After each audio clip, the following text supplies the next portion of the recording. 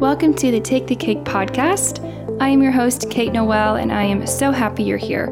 My mission is to inspire you to be the best version of yourself by truly honoring what your mind, body, and soul want and need. Here, we talk about everything and anything wellness, recovery, lifestyle stuff, lots more. Thank you so much for being here, and I hope you enjoy the show. Well, hello and welcome back to the Take the Cake podcast. My name is Kate Noel, and I am a content creator. I also do some modeling. I also am an eating disorder recovery coach, and I also have a podcast. So welcome. If you've never been here before, that's me. And today I am going to be talking about food. Woo! We love talking about food on this podcast. So I have felt called to do this podcast episode because I feel that there is a lot of, dogma when it comes to food. And so many people are throwing around the words like healing foods, which I think we all know, maybe not, but I'm assuming most of us know by now what people are kind of talking about when they say healing foods. I think people probably think of like superfoods like kale or greens powders or goji berries. Oh my gosh, do y'all remember when goji berries were like freaking sent from God and like everyone who didn't eat goji berries was not healthy? Flashback. That I feel like that's like 2013 era. Whoa. So, healing foods, right? And I guess in 2022 that could look like, bone broth and traditional foods. And those foods are super healing. Physically, they can be healing. Mentally, they can be healing. But I really wanted to offer a new perspective on food and when it comes to food being healing, to broaden the idea of how literally all foods can be a part of a healing journey, your healing journey. And so it's kind of this new take, not like I'm claiming to know or make this up, but it's kind of this like new take on all foods fit. And so this is kind of my version of all foods fit. And hopefully this will encourage you to just eat the foods you're craving and you're thinking about. And regardless of if they are, quote, traditionally healing or like have specific healing properties in them or not, that like mainstream media and social media would consider as healthy or healing. Let's just talk about diet culture for a little bit. I haven't spoken about diet culture in a long time, and really this is more so like food marketing. But diet culture has really, and society in general, and society's views on food that they like to input into other people's lives, has really ripped us all of our own autonomy and empowerment and choice when it comes to food. There is just so much marketing in the food industry. And in the United States, food manufacturers, restaurants, and stores spend roughly $11 billion annually on direct advertising, like TV, magazine ads, radio, internet ads. And most food advertisements promote products that Americans already consume, such as foods like candies, snacks, and soft drinks, and fast food. So we are already just alone being, from literally the moment I think any of us watch TV, which I don't even think we know when that starts, we are exposed to food advertisements. And now, like I said, with internet and social media, there's even more out there. And there's just tons and tons and tons of marketing that's telling us, do this, not this, this is better. And even in stores, right? Like actual food stores, if you just go, shop around through the dollar store versus Whole Foods, the dollar store will have food marketing that's probably geared more towards income and financial health, whereas whole foods might be more like, I don't know, physical health claims or stuff like that. So it's really interesting, just to give you kind of an idea of how much, this is just an interesting perspective and point that I remember learning about when I read the book Health at Every Size, but food manufacturers spend only 2%, still $159 million, but 2% of their direct advertising budget to promote sales of fruits, vegetables, grains, and beans. And the USDA spend only $300 million annually on nutrition education. So it just goes to show that we are really kind of fed lots of information that isn't necessarily giving us autonomy over what we want. And I'm not saying fast food is bad, or convenience foods or candies or snacks are bad at all. That is not what I'm saying at all. In fact, I'm hoping you get the opposite. But it is interesting that we are, as consumers, are really only given advertisements on those types of foods. Like, what can happen, I think, is that when people do feel like, oh my gosh, I'm like being marketed towards, and diet culture is attacking me, or the food, industry and the marketing industry is trying to get me to like buy certain things. When we feel that, we can often go like the other route. So we can go really black and white with it. And I think so many people are like, okay, well, that means that convenience foods and candies and snacks and soft drinks aren't healthy. They can't be healthy. They can't be a part of your healing journey and a healthy lifestyle. And it's just interesting how that can happen. We have been targeted by food marketers for almost our entire lives because, and like even schools partner with certain brands, like with nutrition posters and vending machines, and like even the education that we receive. And that's not even, like I said, including like label marketing and diet culture. That is like a monster of an issue within this realm. There is so much marketing on weight loss, clean, fat-free, Whole30, paleo, keto, whatever the heck is going on these days.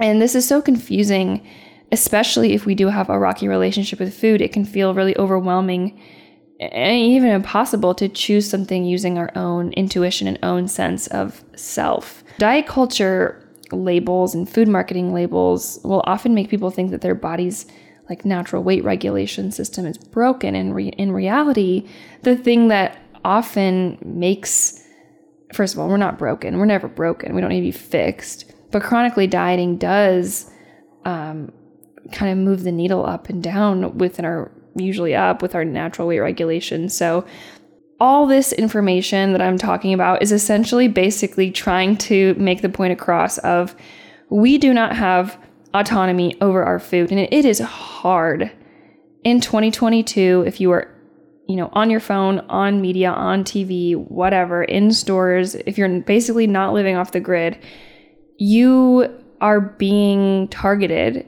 with certain food dogmas and different people's, ideas about what foods are good and what foods are bad. And a lot of it ends up being about money. So it's just not a really fair situation. But let's curse our journeys for 5 minutes and let's bless ourselves for the rest of the time so we can move on.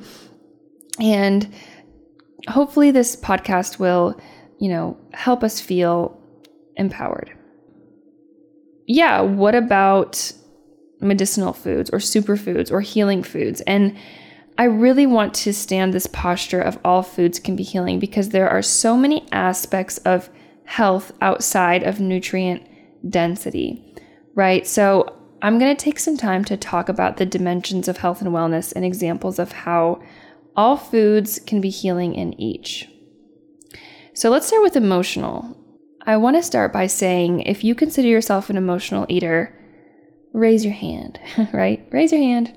You're probably not really raising your hand, but maybe you are in your mind. We are all emotional eaters. I am an emotional eater. We are all emotional eaters. From the beginning of our lives, we are emotional eaters. The minute we're born, we want food, we're crying, we get food, we stop crying. It's comfort, right? So we are all emotional eaters.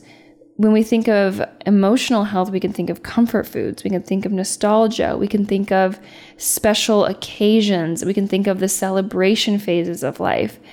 I think if we have a rocky relationship with food, I feel like emotional eating is like the devil. And I want us to start reclaiming this idea that we are all emotional eaters.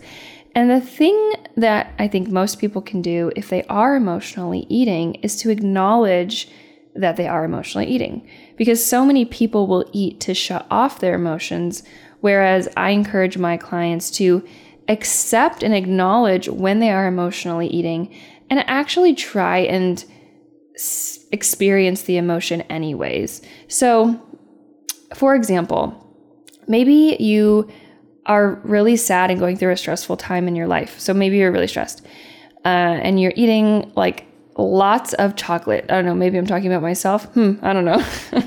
Okay, but seriously, you're eating lots of chocolate and you kind of notice that you're not really feeling like when you feel stressed, you just go to eat chocolate. Okay. I want you to feel the stress and have some chocolate to start, or maybe wait to have the chocolate, journal about your emotions, or use what I call a feelings wheel. You can just Google feelingswheel.com. Find out what you're feeling and do something about what you're feeling, even if it is eat the chocolate, or if it's journal about it, or if it's reach out to somebody, or if it's breathe, take 3 deep breaths and then eat the chocolate. Like, I don't actually know what you need to do. Only you can experiment and find out what you need to do to like metabolize your emotions and have the chocolate or don't have the chocolate. But wow, I want chocolate now. Okay. So emotionally eating is not good. It's not bad, right? It's neutral, and we all do it. We all have different, needs for like, it's like a need. Emotionally eating is like a need in our life. Like, we need that emotional connection with food. So if you have an emotional connection with food, that makes you human. That doesn't make you bad. That makes you a human being. And so that is an example of how like any food can be like an emotional food, right? Like I said, comfort foods or nostalgic foods, or just foods that we associate with certain emotions. Obviously, there's a line where I don't want us to numb out our feelings and emotions with food. That's not what I'm saying. But it is a healthy part and healing part of our lives. So the next dimension I want to talk about is spiritual health. So we are all spiritual beings, at least I think we are. Not everyone thinks that we are, but even if you don't think we are, hopefully you at least, or you believe that there is something, out there. And if you don't, that's okay too. But essentially, food is sacrificial, right? So back in the day when we were like hunter-gatherers or like really like fighting for our food, there was a lot more personal sacrifice that went into like getting our foods. And so food used to be a lot more spiritual because people like literally died eating, and like it just meant so much more. Like today in 2022, we have grocery stores, we have so much access like to whatever foods we really want. Granted, we have the means to get there and to have the money to buy the food, but we have better access than ever online, in person, on the street corners, there's food trucks everywhere, whatever. So we have so much access to it that we've really never had before. And because of that, I'm really grateful for that, and we can be grateful for that. And I often forget how much sacrifice actually goes into, let's say I get some fruit at a fruit stand. I don't actually really think about how much sacrifice goes into making that fruit. When I really break it down, I think, okay, like there's mango and coconut and watermelon in this cup. And where did the cup come from? What about the guy or girl or woman, man who's serving me and working all day? What about the coconut farmer? What about the mango farmer? What about the driver who drove or hauled the mango? What about the train that brings all the food here? Like, I don't even actually really even know what goes into it, but it's really interesting when you kind of take that element of spirituality and bring it into your food. I mean, if we don't eat food, then we die. So it is a connection. It is a way for us to be connected to our food. I mean, tons of religions all over the world, almost all religions, I think. I don't really study religion, but almost all religions, I think, have a food element involved. So this is a really personal one, right? Like, what foods or practices connect you to earth? And there are tons of foods. Any food can be spiritual. So it doesn't matter if the food is like processed or not. If you feel connected to earth, if you feel connected to the people around you, if you feel connected to yourself, if you feel connected to like a farmer or an animal or a plant, then that is so beautiful. And that is an opportunity for you to just continue to nourish yourself with healing foods, even if that food is like chicken nuggets from McDonald's. Like, truly, that can be a spiritual food. Like, as much as I think that's maybe sounds silly, like, it's so true. So that's my take on the spiritual element of food. Okay, intellectual is the next realm, is the next healing or health realm. Okay, so our brains need food. Sometimes our brains need healthy foods. Sometimes they need processed foods. We need blood sugar regulation.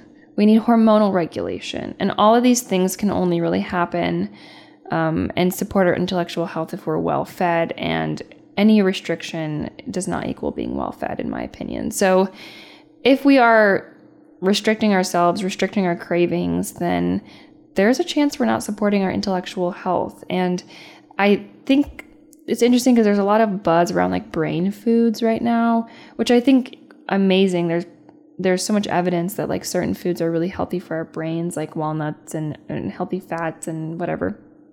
And, you know, we can also like really need to eat convenience foods or whatever other food you're thinking of that's not considered an intellectual or like brain food. So like the communication with your brain and your endocrine system and your thyroid and your digestion and your blood and everything, right? So to support this, we need to be eating and we need to be well fed and we need to have pleasure in our lives. And so, I think it's important to remember that the intellectual part of our health, our intellectual health, can be supported by foods. Like, I'm just imagining a college student in the library studying for finals, eating, you know, whatever is open, eating vending machine snacks because they need that food to study, to stay awake and to study for their exams and stuff like that. So, and that doesn't necessarily have to be like brain food, quote, like healthy brain food. It can be whatever they are able to access in the moment. And there's tons of other opportunities for you to support your intellectual health with any food. Social is the next component of health that I wanted to talk about. And so, obviously social connection is huge with food, you know, going out to eat, having fun foods, being spontaneous, having fun brunches and dinners and celebrations with your friends, with your family, with your significant other.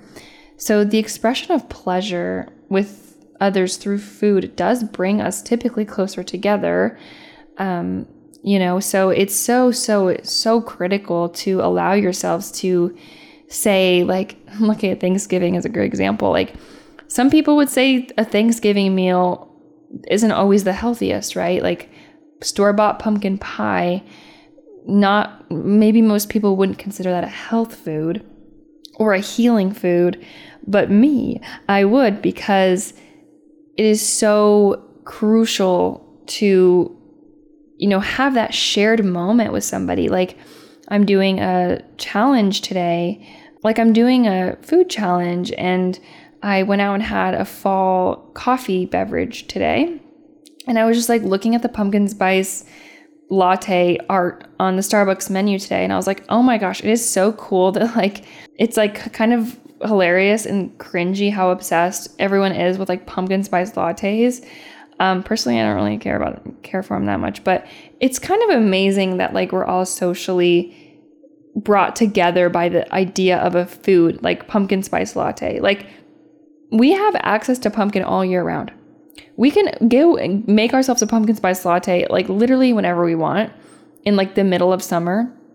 But we don't, because we have this social healing, healthy aspect. Like there is, I guarantee there is something so healing in all of us that is like autumn, like, right? Like the season of autumn or the season of winter, seasons changing, and how different foods can just be a part of this like healing opportunity for us to connect with ourselves and to connect with other people. So this is just such an important point. Like food is healing in the social realms of life. Absolutely.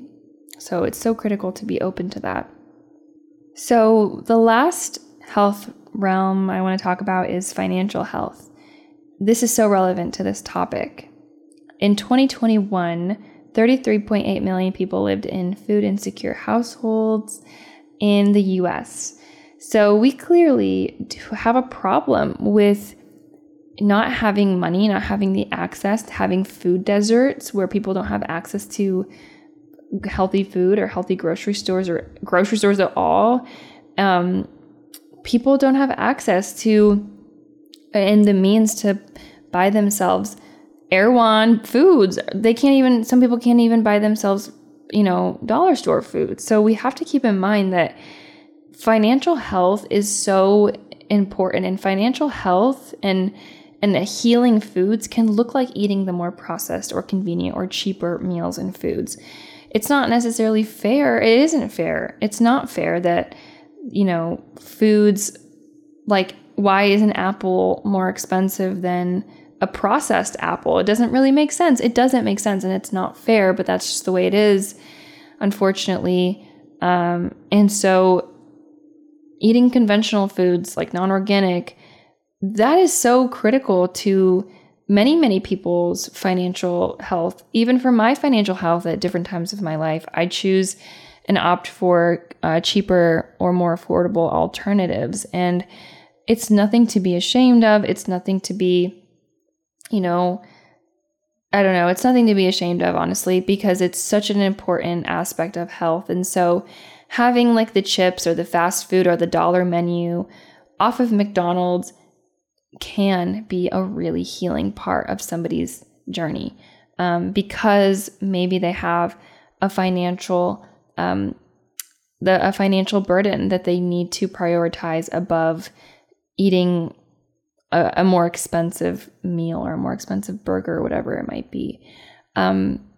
So I hope this podcast kind of helped validate you and your journey with food being healing. Like, I'm all about eating healing and traditional foods, and I've definitely myself like thrown that word around, but I'm trying to really be more mindful about this idea that like all foods fit, and we all deserve to feel autonomy and empowered choice over the foods that we're eating, regardless of what they are. Like, I want us to be able to feel empowered with every single thing that we choose, because every single thing that we choose, there is a reason for it.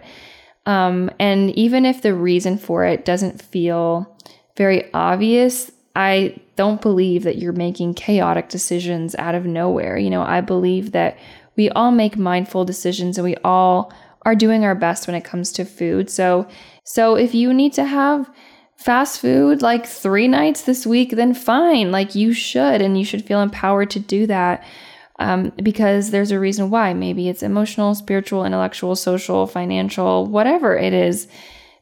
This world isn't chaotic, and you are making those choices for a reason. So I really just hope this podcast can kind of help you to feel empowered with the decisions that you're making when it comes to food in your life, and to remember that not everyone is on the same journey as you, and there is so much